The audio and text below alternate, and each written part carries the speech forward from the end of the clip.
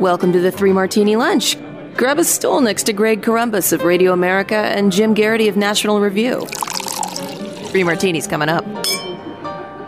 Hey, really glad you're with us for the Friday edition of the Three Martini Lunch. We have good, really bad, and crazy martinis for conservatives today. The first two definitely dealing with Russia versus Ukraine, and Jim will talk about the bad martini, which is probably the bigger news, in just a moment. But there is some good news that we want to talk about. It's not just, that much of Europe was put on the brink of a major nuclear disaster, but we also have some good news in terms of why the Russian convoy is bogging down, particularly in the north. You flagged this story over at The Week, which points out that Russian tanks and other vehicles are doing a little bit better in the southern part of Ukraine, unfortunately, where it's more desert-like and it's drier.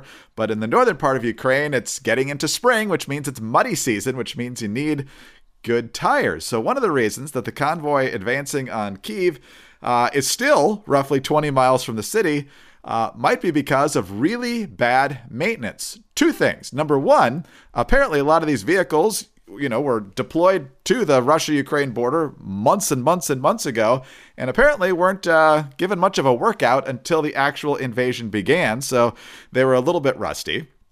And then perhaps the more fun part, Jim, is that they got really crappy tires. As the story from The Week points out, Trent Telenko, a retired Pentagon staff specialist and military history blogger, suggests another big reason for the convoy stopping maybe Russia's tires, as he explained in a long illustrated Twitter thread based on photos of deserted Russian Pantsir S-1 wheeled gun missile systems and his own experience as a U.S. Army vehicle auditor. Quote, when you leave military truck tires in one place for months on end, the sidewalls get brittle in the sun and fail like the tires on the Pantsir SR, he wrote. No one exercised that vehicle for 1 year. Then Carl Muth, an economist, government advisor, and self-described tire expert, jumped in agreeing with Telenko, but adding some details about the tires. He says those aren't Soviet-era heavy truck radials, Chinese military tires, and I believe specifically the Yellow Sea YS-20. This is a tire I first encountered in Somalia and Sudan. It's a bad Chinese copy of the excellent Michelin XZL military tire design. Jim, I know nothing about tires other than you're supposed to have 4 on your car, but this is potentially a fascinating, and at a time where we really need a good laugh, a hilarious situation for the Russians who went on the cheap with Chinese tires and never bothered to actually run their vehicles before the invasion. Greg, I'm just going to observe that while you're introducing this topic, and you mentioned if you're going to invade Ukraine, you need good tires. It does sound like we're segueing to an ad. You don't want to get stuck in the mud in Ukraine under fire from Ukrainian resistance. So that's why you should always purchase Goodyear. Don't skimp on your tires, or else you'll find your 40-mile convoy of weapons stuck.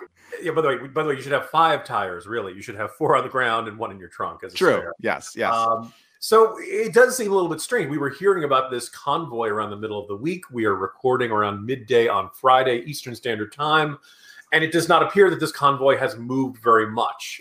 We've been hearing, obviously, the expectation is it's going to be used to encircle Kiev, cut it off from the rest of the country, and then either gradually move in and tighten the noose, so to speak, or maybe they'll do particular attacks vectors into the heart of the city.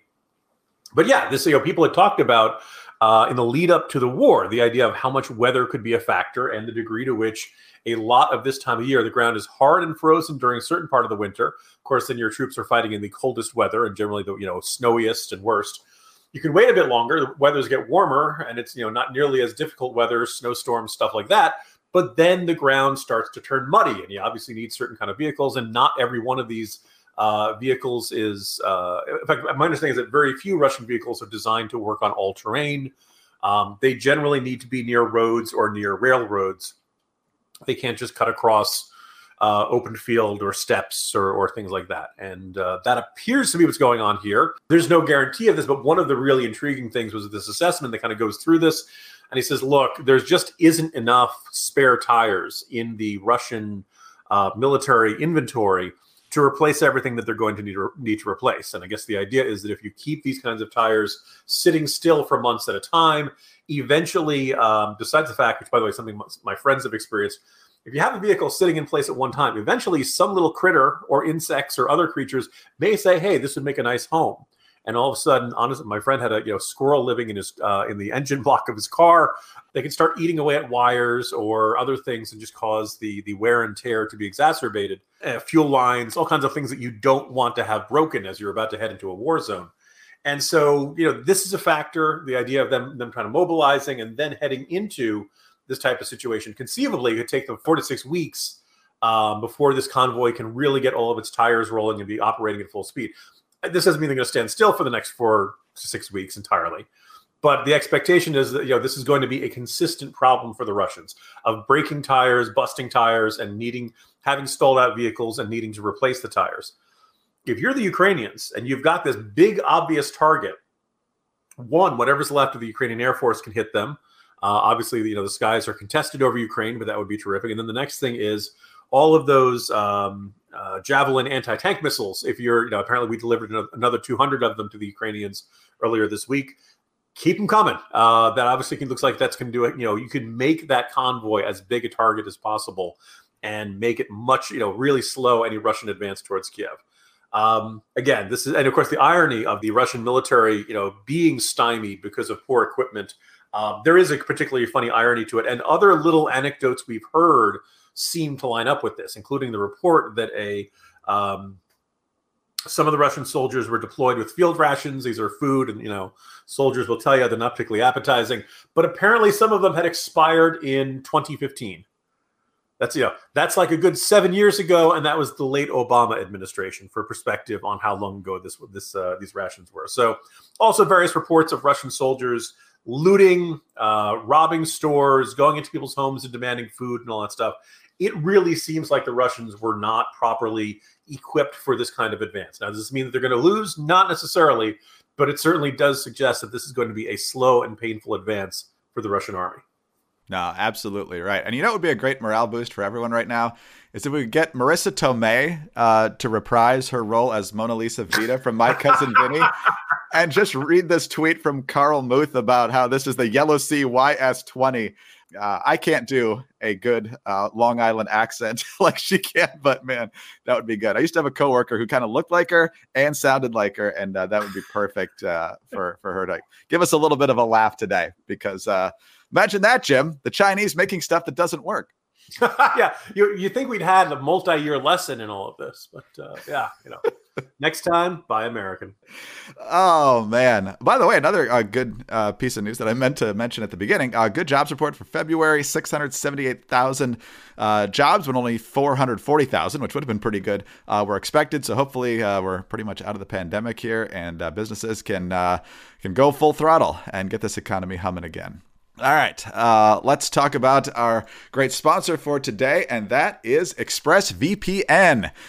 Look, you need to protect yourself online, just like you would protect yourself and maintain your privacy doing anything else, whether it's closing your curtains, closing doors in your house, going to the airport and making sure that your bags are locked. So, TSA is probably going to rifle through some things anyway, but nonetheless, you don't want every Joe in the baggage handling knowing what's in your luggage. But when it comes to your online protection, you need a VPN and you need ExpressVPN, because when you go online without a VPN, internet service providers, they can see every single website you go to, and they can legally sell this information without your permission to ad companies and tech giants who then use that data to target you again. So why should you use ExpressVPN? Well, you can browse more anonymously.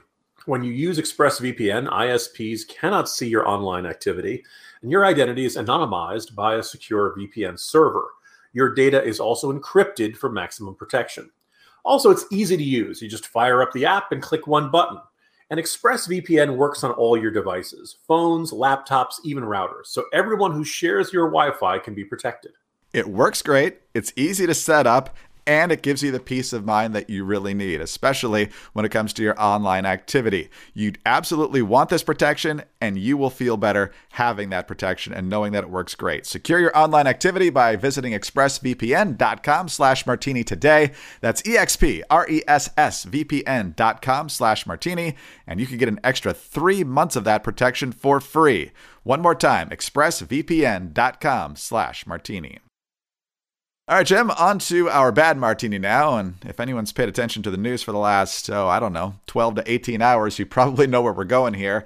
And as you write in the Morning Jolt today, the world watched and held its breath Thursday night as Russian forces gradually seized control of the Zaporizhzhia, I hope that's right, nuclear power plant in Ukraine, but not before firing shells at the plant and starting a fire at a training facility adjacent to the plant's 6 reactors. Thankfully, at this hour, the plant has suffered no radiation leaks. And you go on to point out that the IAEA is breathing a bit of a sigh of relief. Even though the Russians now control the facility, they are letting the personnel, at least for now, that had been there, continue to run the facility. But it is a war crime, as you also point out, to attack a nuclear power plant. So, Jim, crisis averted, thankfully. But as we also see more and more videos piling up of direct targeting of civilian, apartment buildings and other things in some of these major cities in the Ukraine, it's obvious that not much is off limits for Vladimir Putin. By the time we got up this morning and we're seeing the updates on this, nuclear engineers were saying, look, it's not like firing a shell at a nuclear power plant is automatically going to create some sort of mushroom cloud or something like that.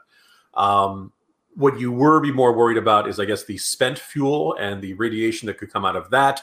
That is usually kept in secure areas, but you don't know if those secure areas are necessarily meant to withstand shelling and other kinds of attacks from military sites. And I think one of the themes I tried to explore in today's Morning Jolt is this idea of, look, obviously, Vladimir Putin wants territorial conquest. He wants to claim portions of Ukrainian territory and say, aha, either this is now part of Russia, or we're now creating, the People's Republic of Ukraine or something like that, and some sort of Russian client state, satellite state, so a subservient lackey state that would do as Putin desired for, from here on out. And I think that's, one of the goals here. But you also kind of wonder that how much usually when you want to take over, territory of another state, you'd like to take that territory reasonably intact. You want to get control, factories, highways, the infrastructure, cities, all that kind of, you want that stuff to be yours. So you don't necessarily want to destroy all of it, right? And yet what we are seeing from the Russians is cluster bombs, indiscriminate shelling of cities. Really horrible video I saw this morning of several rockets hitting one apartment building, meaning this is very hard to believe that was a accidental to have multiple rockets all hitting the same large apartment building. Thermobaric weapons that the Ukrainians say have been used. The U.S. and other Western military authorities say, well, we've seen it on the ground, so we know it's there. We have video of these types of weapons rolling through the streets of urban areas, and these are not the kind of they can basically work as either giant flamethrowers, or basically they can fire rockets that use a combination of heat and pressure, thermobaric, to basically destroy, suck all the oxygen out of it. Basically, it's a lot like a fuel air explosive. And that's not the sort of weapon you'd want to see deployed anywhere near civilians. And there have been several giant flashes outside Ukraine. People have speculated whether that's the use of those kinds of weapons. You add up all this kind of stuff. Russia is not just invading Ukraine.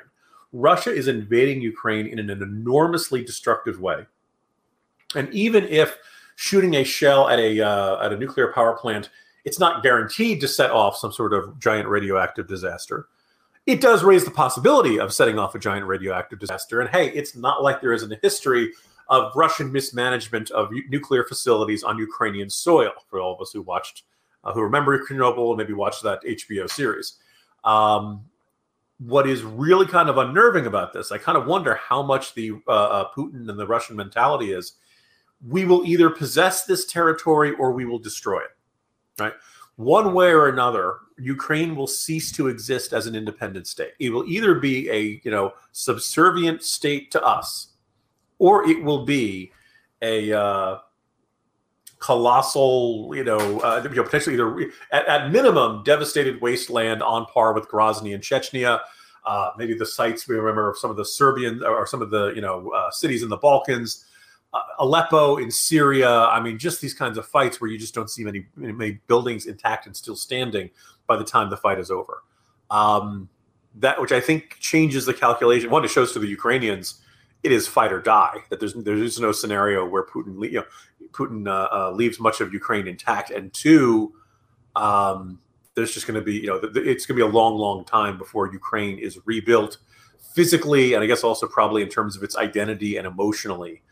Maybe a generation is going to have to pass here. It is really, really bad stuff. It's glad we did not have a terrible radioactive disaster in the southern part of the country to match the terrible radioactive disaster that occurred in the northern part of the country back in the 1980s.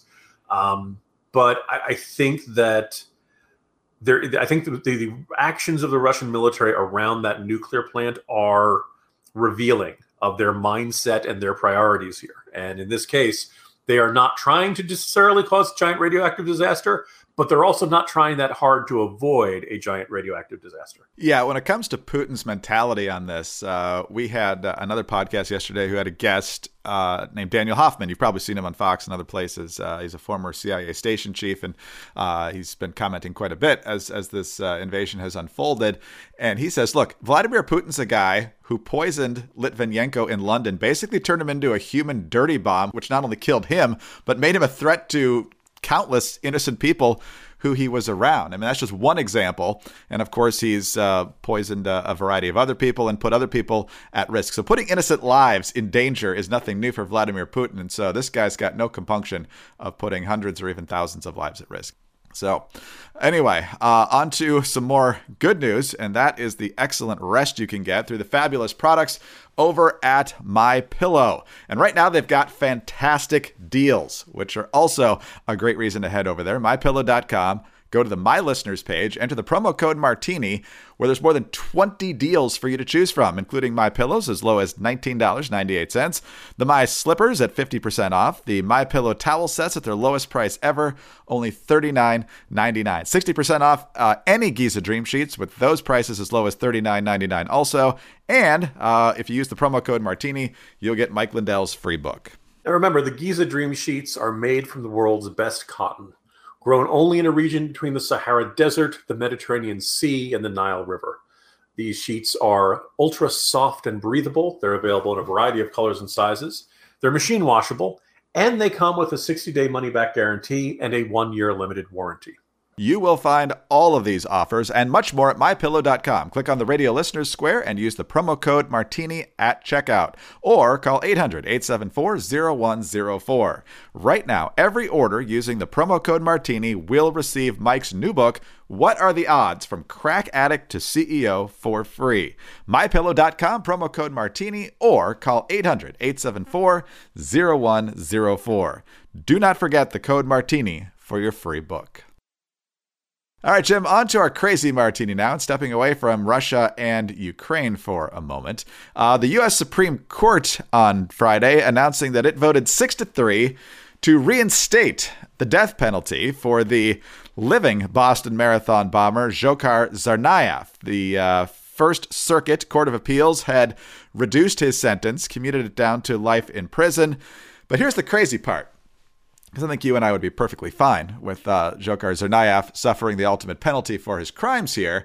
The Biden administration, which I think we would approve of, appealed the First Circuit decision up to the Supreme Court, arguing that the death penalty for Tsarnaev needed to stay in place. However, as Shannon Bream reports from Fox News, this creates an odd situation for the Biden administration, which has both, one, put a moratorium on the federal death penalty, which Tsarnaev would fall under because he was convicted on federal charges, and two, argued to the Supreme Court that Tsarnaev should be executed. So does anything actually change? You know, every now and then when discussing the death penalty, I think back to a poll, I want to say it was in the late 90s, early 2000s, when Timothy McVeigh, the Oklahoma City bomber, was on death row. And as the execution approached, they did a poll of what Americans thought of the execution of Timothy McVeigh. And before they asked the question on that specific case, they asked people, do you support or do you oppose the death penalty? And the poll result, I think, was one of the more revealing ones. And I think a lot of Americans have different attitudes about the death penalty depending on the circumstances. that they may have one that's kind of their generic position on the issue, and then the specifics when they're confronted with someone who is manifestly evil, like Timothy McVeigh. As you may guess from the lead into this, I believe it was either a majority or a plurality, something like 40-some% of death penalty opponents said they supported the execution of Timothy McVeigh. So I'm not surprised that lots of Americans have mixed feelings, that they may feel like they have concerns about whether everyone who is on death row got a fair trial. They may want to ensure that DNA evidence is included. They want to be 100% sure, make sure you've got the right person. And then there are some people who are like, well, I just don't like the idea of the government having the right to take away someone's life. These people on death row are no particular threat to anyone else, not that they're behind bars. We don't necessarily need to do this. Some of the wisest, smartest, and most moral people I know have that opinion, and I respect them for having that opinion. Me, I have no moral problem with killing baby brother bomber from the Boston Marathon. He knew damn well what he was doing, and he deserves the ultimate consequence for that. Having said that, I think it's one thing for the American citizens to feel confused and conflicted and different, have different attitudes at different times. I think the U.S. government needs one consistent position, and I think there's a certain absurdity for the Biden administration to say we want to eliminate the death penalty for everybody on death row, but except for this guy, this guy we totally want to kill. And it's it's a little bit, there's a dark humor there. In a very strange way, the Biden administration is manifesting that exact perspective of being opposed to the death penalty in the abstract, of wanting to find some other solution. But when confronted with a specific example of deliberate murder of innocent people, saying, yes, give that guy the chair or the lethal injection or a gas chamber. I guess everybody does it by lethal injection now these days. Am I correct, Greg? They used to, and then some places stopped giving the chemicals. So I think South Carolina and Utah started looking at firing squads again. Yeah, bringing back that one. So, I think most of us, I'd like to think everyone would agree that, the death penalty should not be applied willy-nilly. It should be reserved for the most heinous crimes. And in some cases, it may have a really useful tool as a prosecutor's tool, recognizing that if you want to avoid the death penalty, you need to confess to what you've done and accept the, life in prison or some other sentence or something like that. So for those reasons, I'm fine with it, but I understand why people feel a deep moral conflict over this. I just think the administration needs one clear position. And in this case, it was pretty glaring that, one hand was not necessarily talking to the other. No, not at all. But it does give us a little bit of a chuckle today. But either way, Dzhokhar Tsarnaev is not going to breathe a free breath anytime soon for the rest of his life, most likely. And that life may be brought to an end sooner rather than later. But even when you are back on death row, it does usually take quite a long time, unless you give up your appeals like McVeigh did, which is why he was executed within about 5-6 years of the Oklahoma City bombing. But Jim, nonetheless, we have made it to the weekend, a very long and difficult week in many ways, but hopefully better news next week. See you then. It's a low bar to clear. See you Monday, Greg.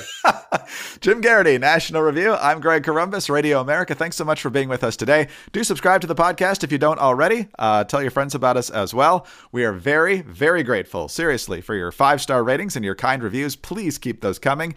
We also want you to know that you can get us on your home devices. All you have to say is play 3 Martini Lunch podcast. Follow us on Twitter. He's at Jim Garrity. I'm at Dateline_DC. Have a great weekend, and please join us on Monday for the next 3 Martini Lunch.